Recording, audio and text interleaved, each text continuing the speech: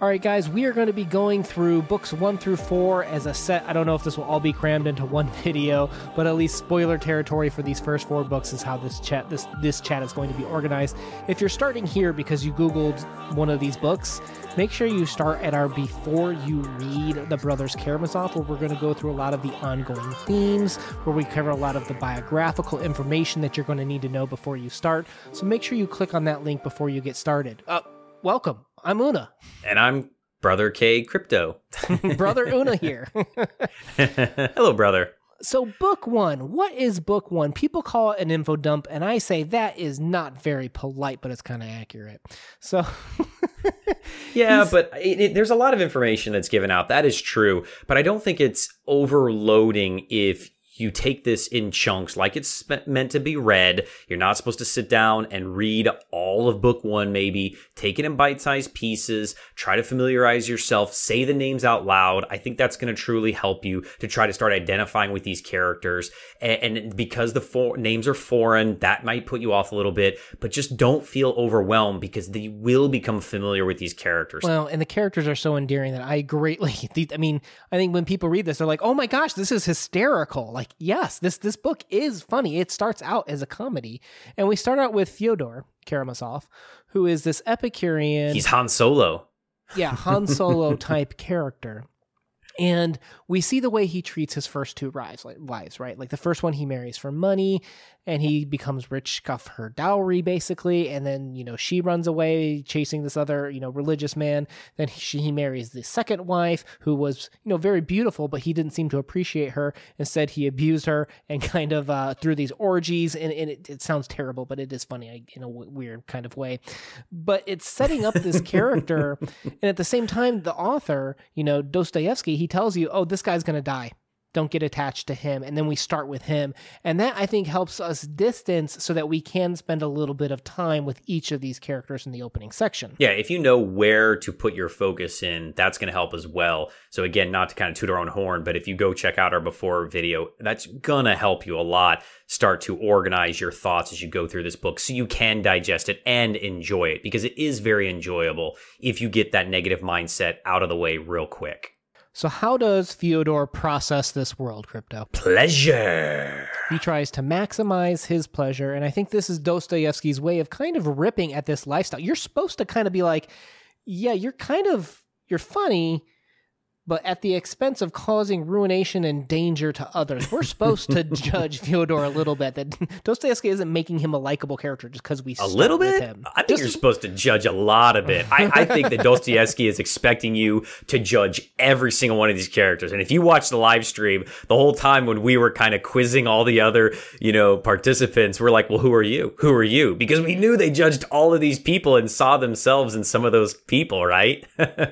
So next comes along Dmitri, right? The romantic and militaristic son who is in need of his money. And he says, Fyodor, this guy that's totally unreliable, I need that money that I'm relying upon you for. And it kind of sets up this comedy of events and back and forth between these two for the rest of the book.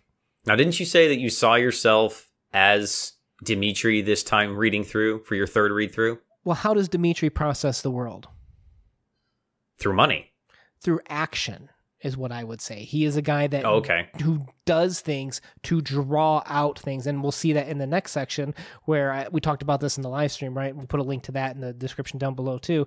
He specifically is saying the wrong things to these monks so that they will correct him. Just by taking action, that's what implores others to come out and almost drive out the truth, is kind of how Dmitri reacts to his environment. Wait a minute. You do this to me all the time, I think. Someone's got to guide the reckless, right? Oh, dang it. I see what you've been doing all this time. So up next, we have Ivan and Alyosha, right? Devil and good person is one way to look at them. Oh, come on. Universal morals versus biblical morals. These characters are meant to oppose each other is one way to put it.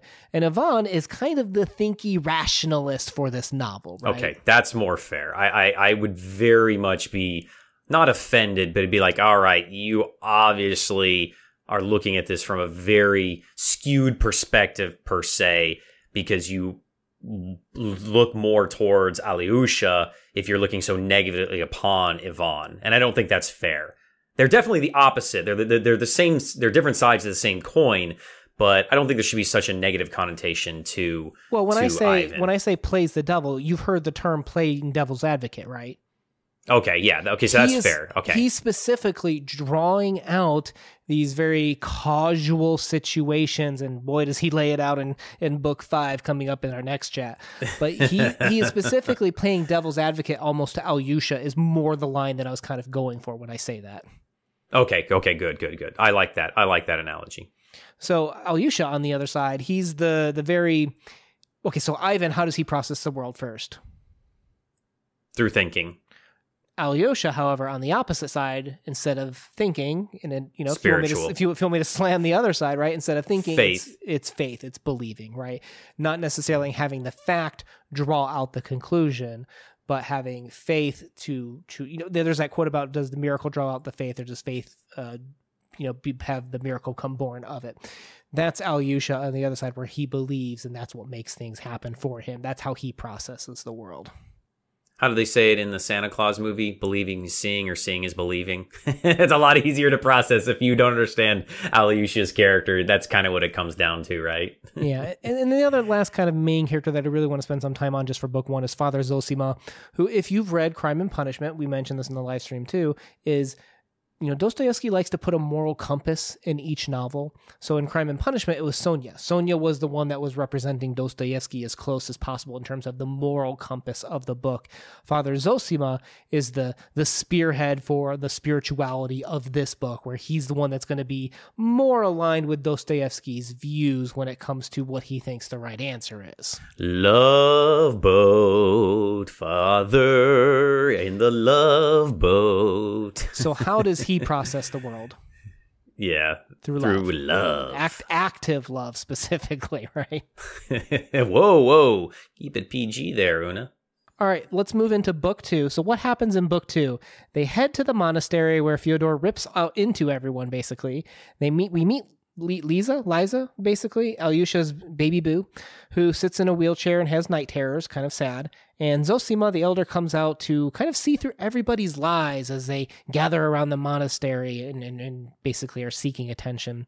So soon Ivan arrives, and they talk about a separation of church and state article that he's written. Dmitri arrives late, and Alyosha leaves and meets Rakitin in the forest. So when you look at the plot of a Dostoevsky novel, we haven't really hit too much plotting so much. They're kind of gathering at this monastery to settle debates, and then there's some philosophical arguments that happen along the way.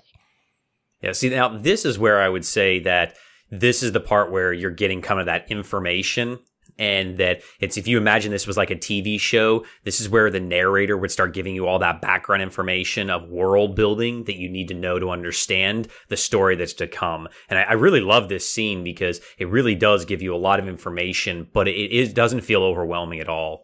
Well, and we see some of the characters play out more of their themes, right? Fyodor comes out, he acts the fool more, and we start to get introduced to a little bit more of this concept of the holy fool, a little bit more of the concept of Fyodor is specifically acting a fool to take on the sins of others.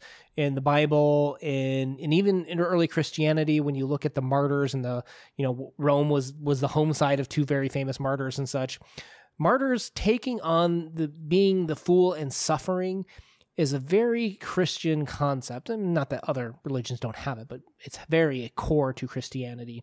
And we see Fyodor kind of foolishly taking on the suffering of others is kind of one way to look at how he's being positioned right now, right?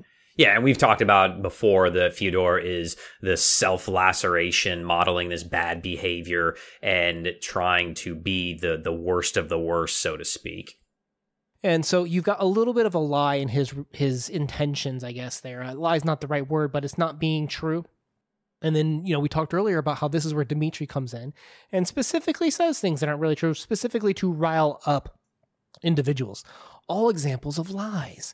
And it continues to go outside, right? Like we talked about earlier with Madame Koklova and Liza or Lisa or Lisa. I'm not sure how to pronounce it. But you have Father Zosima that even calls her. He's just like, yeah, you can love humanity from afar and say you love them, but, when you get up close and you say, I love men less in particular, would you love the leper when they're right next to you, that sort of thing.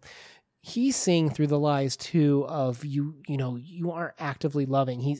That's Father Zosima, how he processes the world is through that, the 3 questions ideal of who do you love, the person next to you, what do? You love them. And when do you do it? You love them now, right? Like that's how Father Zosima experiences life. And that's how he calls out the lies that he's kind of setting up in these chapters.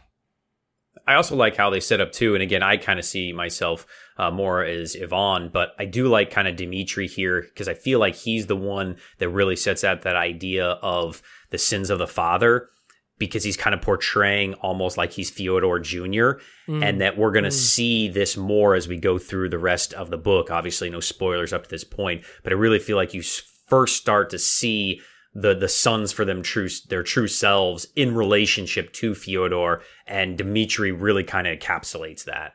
Well, and then Ivan sets up a very important concept in this section too. Let's not skip over this, of the moral argument, right? In terms of philosophy, in terms of how what's hip to talk about, what's the cool way to say that God is real in terms of the ontological argument, teleological argument. There's various fads that have hit philosophy and theology throughout the years that it's cool to talk about. And Dostoevsky is going to bring in the moral argument as kind of one of the main things to kind of hit in this story. And one of the concepts of that is, without God, do we have a universal morality? Is there good and bad if you don't have God? Or if because we have bad, does that prove that there is a God? The whole theodicy argument, basically. Theodicy argument. Or religion or spirituality, however you want to take it.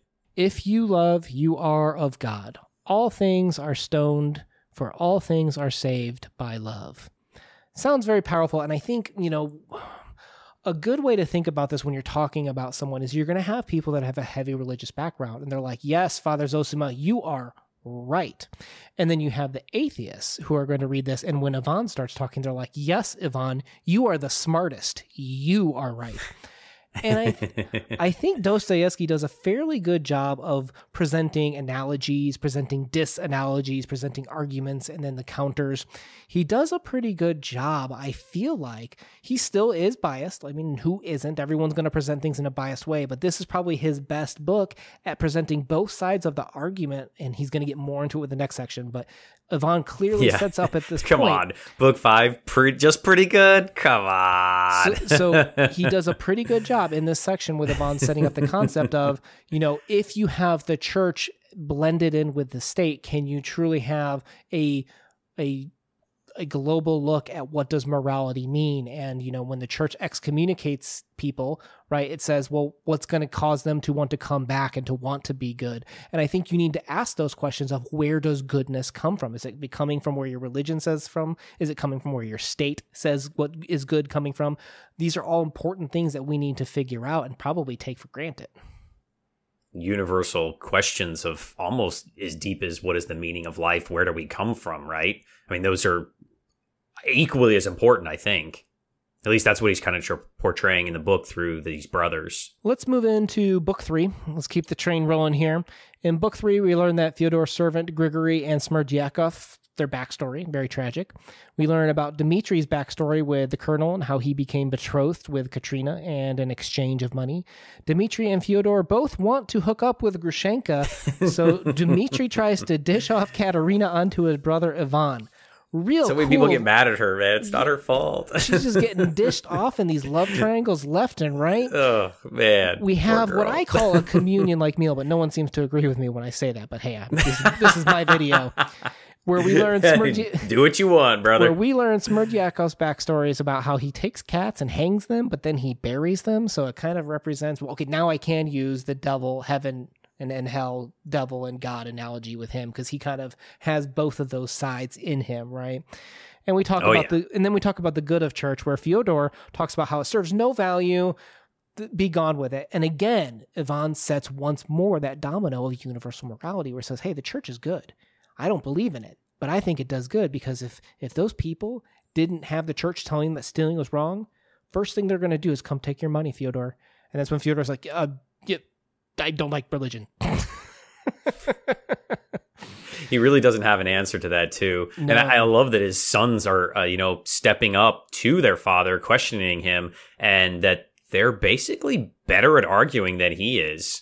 Well, they're also, there's papers out there. We're not going to cover it, but there's papers out there that talk about the father being so definitional where he defines Dmitri's actions, but he repels in two very different ways in terms of the faith versus the atheist view of how Ivan and Alyosha are repelled the opposite way the father behaves, interestingly enough. Do you think that is driven by their greed, the sins, their emotions? I think it's guided by Dostoevsky deciding that he's a smarter and writer than I could possibly ever be a critic of. So Dmitri breaks in, declares his passion to the world that would lead him to kill his father for Grushenka. Really bad idea to admit that you would kill someone. Dude, Dmitri, really bad idea. Don't you know we were told this guy's going to die and you just admitted premeditated murder, dude? Were you not listening to that random narrator in the village that nobody knows his name, but he just kind of randomly pops up and tells everyone's thoughts and feelings occasionally? Well, he doesn't know everything, but he's about as close to omniscient as a dude in the village comes. Yeah, it's like the random person walking around the street has the "We are all doomed" sign. Like, you didn't read his sign? Okay, small side note. Best usage of that narrator is almost kind of like a little flip. Have you ever seen the movie Christmas with the Cranks? Oh, yeah, with Tim Allen. Yeah. And the whole time you have that guy, like the Santa Claus suit that's kind of in the background. You meet him at the wine store, only to find out that he was Santa Claus the whole time. Spoilers for that movie, but hey, great twist. Great twist of the narrator mattering there.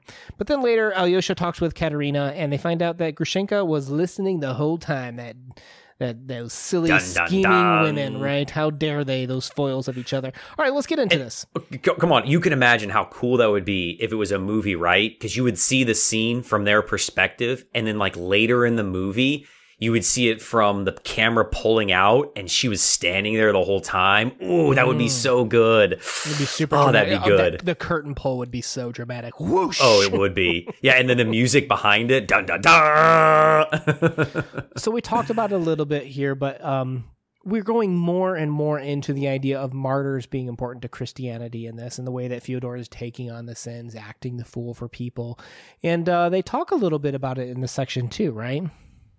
Yeah, we talked about the divide of kind of religion here, and I think this is really setting up books 4 and 5, where we get into the really deep religious discussions that are, coming. This is the preface to all the religious discussion before of the different churches and the beliefs, and we get a little bit more ideology in this book. Right. So Grigory tells his story actually about the Lukyanov, I'm not sure how to pronounce that, but that Russian soldier. And Fyodor kind of starts to idolize that martyr because that's what he is. He's pushing for things that are like him. And that's another key thing about this novel is you'll notice the characters kind of go be around things that are like them, right? It's almost like a self-validation technique. Who does Alyosha go and hang out with? The monks. He's trying to be like them, right? Monk. Yep. Exactly. And then, Dmitri coming back and living with the father and stuff like that. You'll notice that there's lots of little small things that characters, almost kind of like politics, right? I'm going to go hang out and just agree with everyone that's like me, and then just try and, not be around people that aren't like me is what some people go through. Oh, yeah. If you looked at these guys' Twitter feed, it would be everybody that it subscribes to the exact same belief systems that they have. There would be no controversy, no different opinions whatsoever. They'd be like, oh, yeah, I like that tweet. I'll retweet that. That was exactly what would happen. Dude, 100%. Like if you had like a little line feed, you'd have like a picture of you'd have a picture of Fyodor walking out with the bank with his $3K in cash. Next line, it says Dmitri unfollowed Fyodor. That's so true. That's so true. That's so continuing funny. that theme of serfdom to bring it back to sadness, right? We're doing a Russian book. We got to keep coming back to the sadness, right? You've got Grigory, the servant, who, if you didn't know what serfdom was, it's not fair to compare it to slavery, but it's the closest that I think most Americans can kind of latch onto, not because of race, but because of people being tied to land because of class. And it's over. It's abolished. It's free. We're no longer a serfdom state here in Russia. And Grigory still stays with his master almost out of loyalty. but maybe out of wanting to be the martyr, maybe out of self-laceration too. This is one of his own forms of self-inflicted suffering, is a way to look at this. Dostoevsky does such a great job of writing such complex characters, even somebody that's not one of the main brothers. And I love this idea because it really is true. A lot of times these serfs, they had nowhere else to go, but they also were so committed, and it was the only life that they knew. Why would they give up something that was comfortable? Even sometimes when we're in a bad situation, it feels comfortable, and change is hard, even if it's going from a negative to a positive change. Change is still tough, even if things get better for you. Right. And I think sometimes, how do you deal with that grief, right? Grigory just suffers through it, and he views himself as positive, being a martyr for it, right? And then you have on the opposite side of class, you have Katerina, who was just quote from like a noble gentleman, or unknown noble gentleman was the quote from the novel. And she's more representing the upper class. And what does she do to buy off some of that grief? She basically pays for anything that she can. She tries to buy Dmitri when he kind of rejects her and starts to walk away. When Dmitri later in this next book here gets in that argument with the farmer, what does she do to buy off the mistake that Dmitri did? She tries to give Captain Snegirov money. She's doing what her class has taught her, which is to buy off problems and throw money at issues. And that's her way of dealing with suffering, in a sense. Yeah, I think that's going to set up some of our problems that we see later in the book, too. So again, just kind of weaving those complex webs to set the stage for what is to come later. Last little bullet point I want to talk about with this book 3 is how they keep comparing the Karamazovs to animals. You see authors do this a lot in terms of, William Faulkner did it a lot with comparing the Snopes to rodents and stuff like that. And a lot of it is to give characteristics to these creatures. So we're comparing the Karamazovs to insects. To insects, sensual lust, right? Not only speaking of what do the insects want, right? They don't have again, very good Dostoevsky, again bringing in that moral argument for people not to have noticed, perhaps. Are insects governed by any type of moral law? All sensual, right? Nope. They have that still that old style brain, that snake brain. Right. Reptile brain. They talked about the reptile eating. Yeah. Was it a viper eating itself, or some type of reptile eating itself? I survive good. I die bad. I mate good. Me no mate bad. This is what the Karamazovs are being set up, because they're kind of comparing the Karamazovs to not being governed by any type of moral law, whether it be biblical or if you believe in universal morality. And that's kind of what, again, Dostoevsky brilliantly kind of sneaking into that little subject right there. And that's kind of what Ivan brings up when he says to Alyosha, Alyosha, my little angel. And Alyosha is compared to an angel, I think, by 2 different characters in this section. He says, you're an angel, but you're still a Karamazov. You still have some insect in you. And do we see Alyosha fall? I don't know. We'll talk about that as this book goes on. But he's planting the seed that even though you try to be holy, sin, if the faith is going to say sin crept in, you had weakness. The atheist is going to say you reverted to your, natural desires and stuff like that. There's lots of different ways to process this from your worldview, which is part of why I think from a video perspective, since I don't know who you are from an audience member when I'm talking to you, I kind of have to call some of these out, because there's people that will argue from a place of, of theology where you assume God is real and that's not on the table. And there's people that are going to be arguing at this from a place of philosophy where you don't assume God exists. And the arguments are much different based on that audience, which is why I might point some of these things out and why it can be difficult to talk about this book with different audience members. Do you think that, we've talked about this before, as people identify with the different brothers, and to kind of follow up with that to, we're talking to an audience, and this is kind of a one-way venue because they can't really talk back unless you leave a comment down in the discussion, and we can have a discussion down in the comments below. But do you think that as people read through this book the first time, do you think because most people, I think, want to be good, they want to be moral, whether you get that from God or your parents or culture or society or state or government or whatever, do you think most people identify with Alyosha because of that reason? They want to see the good in themselves, and if they can see the good in him, who is almost being corrupted by his family, that then there is hope for themselves? I don't know, because spoilers for the future section, I can't go into my answer fully. for that. I know. What I can answer is that with Ivan, he's going to be the pillar for, I think, some people. And you'll see some evil in him throughout it, as you see evil in all characters in a Dostoevsky novel.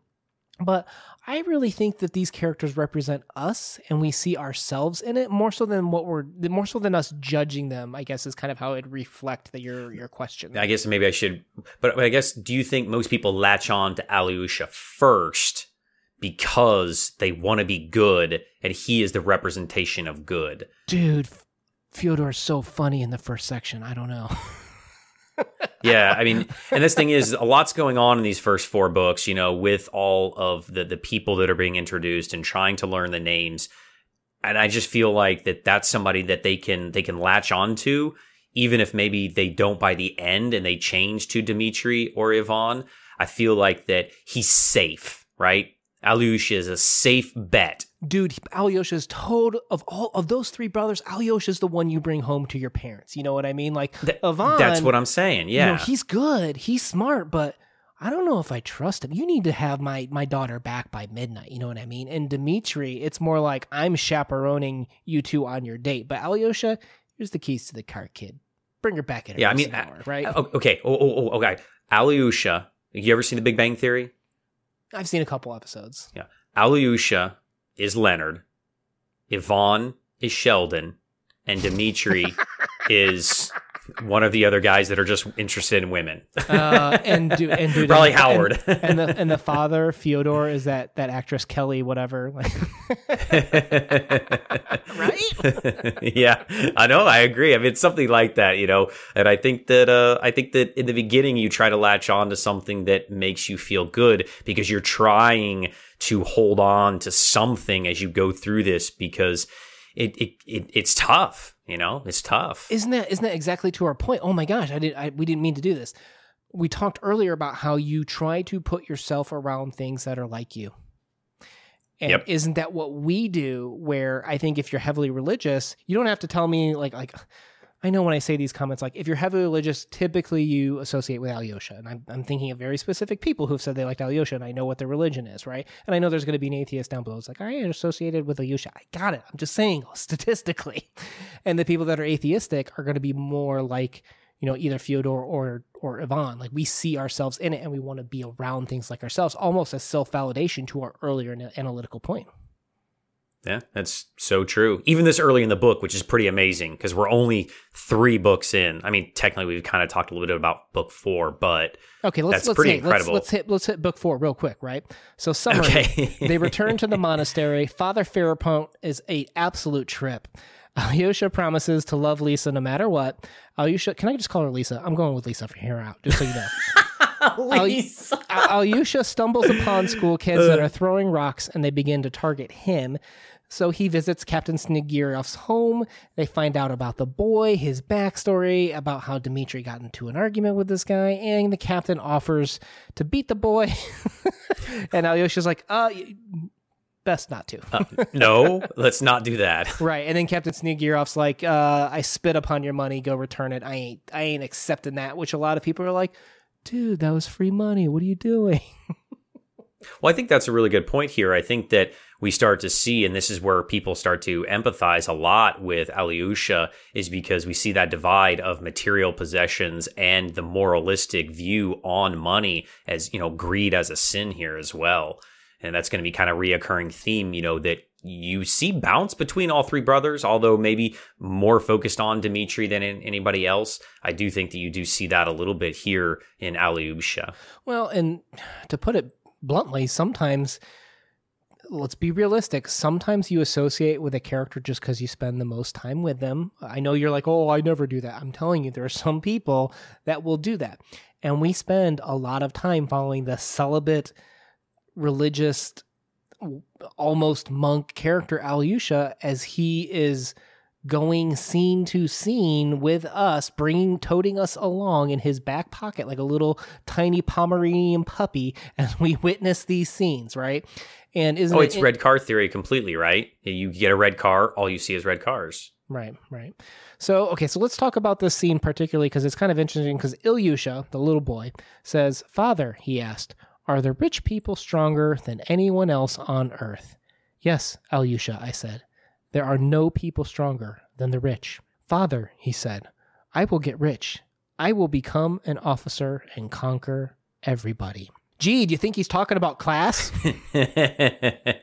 Yeah, this is one where I think that it's very blatant that Dostoevsky is slapping you across the face with the Russian class divide of the upper elites who have money and they're in power. These are the ones that are in the government. And that was very important in, 19th century Russia. Well, not just 19th century Russia, for most of Russian history. That was very, very important. And I think he's trying to make a point here of how important this was to these sons because it's instilled by their fathers. Well, and you have to remember too, first of all, it's almost kind of melodramatic, like how painted poor this Captain Snegirov is. Like it's really played up how poor he is. But you have to remember too that socially, culturally, there was a much bigger divide between upper class and lower class in Russia. I think people nowadays can see that. Well, and there's the billionaires we have. There's a much bigger lower class too. Like America actually has a bigger middle class than Russia particularly did in this era from what we know about economical data, right? So we have to keep in mind that it's like, oh my gosh, this is so melodramatic. This is so poor. And yes, it is. But this wasn't unheard of or so rare in those days. This was, I don't want to say the norm. This is obviously more destitute, but this wasn't too crazy of a reach to say I'm painting this is my lower class representation in that era, particularly post serfdom. You got to look at it. They're trying to figure out how do we move forward into this industrial age now that we've kind of given away our free labor, right? Yeah. And one thing that people might not know is that in these divides of like upper, middle, and lower class, there is divides in those classes as well, where there is lower class, there's lower middle class, and lower upper class. And so, Snegirov is being like lower class, and it's almost to the point of ridiculousness, but I think it has to be so that your reader understands it. Right. Well, I think we meant to say lower or upper lower class or something like that in one video, and we like flipped it by accident by saying like upper middle class. We made a mistake when we were talking about Dostoevsky. Probably my fault. It doesn't matter, but we got called out by it. And the guy's like, don't you notice the difference between these? And I'm like, yeah, we made a mistake. I'm sorry. These videos, you can't go back and re-edit. Like we say things incorrectly sometimes, but just make sure that we keep that in mind because that's going to be important, right? We've already seen it with Grigory, right? Yes. I'm staying here as the martyr on this land. We've seen the opposite with Katerina of just, I have problems. That's why this whole scene was crafted, was so that Alyosha, the name's difference, Alyosha could give Katerina's money to Captain Snegirov. And what does he say about that money, right? Get lost. And I think that's what confuses most people is that concept of pride. And why would he reject that money when his family needs it so badly, I think is one of the questions a lot of people have. Yeah, so I think you can kind of tie this back to the beginning that, Fyodor's throwing these parties, these big orgies, that this is, very lavish and important. And you kind of have this concept that's very circular here with these themes kind of throughout books 1 through 4. And then we're going to get a big curveball coming in book 5. The rich in their money throw it away. The younger in their money don't want it. They don't want to receive it. They want to earn it, right? They want to have their pride and dignity when they earn their money, I guess, in a sense. So, okay, so we just zoomed at lightning speed through books 1 through 4. We wanted to, put some ideas out there. What we're going to do is we're going to come back to them. Trust me, we ain't getting away from the moral discussion. And we're going to probably, what I think I want to do is maybe do a little bit more of like a history of it, kind of how that, came back in times. Like some people will point out that there's a specific book that Dostoevsky may be referring to, but these are fads that happened and how people have brought them up over time. It's going to be a wild ride through rebellion in the Grand Inquisitor is all I'm going to say. Ooh, be ready for that one. So guys, if you are new to the Codex Cantina, we publish videos every Monday and Thursday. We do in-depth breakdowns on some of the greatest novels like this of all time, as well as short story discussions. If you're down for literature and what do these texts mean to us type of discussions, please hit that subscribe button to join us on the journey. Again, playlist down below where you can check out our brothers Karamazov talks if you are just kind of catching up or just caught here by Google, please join us on the discussion of this. Una out. Peace.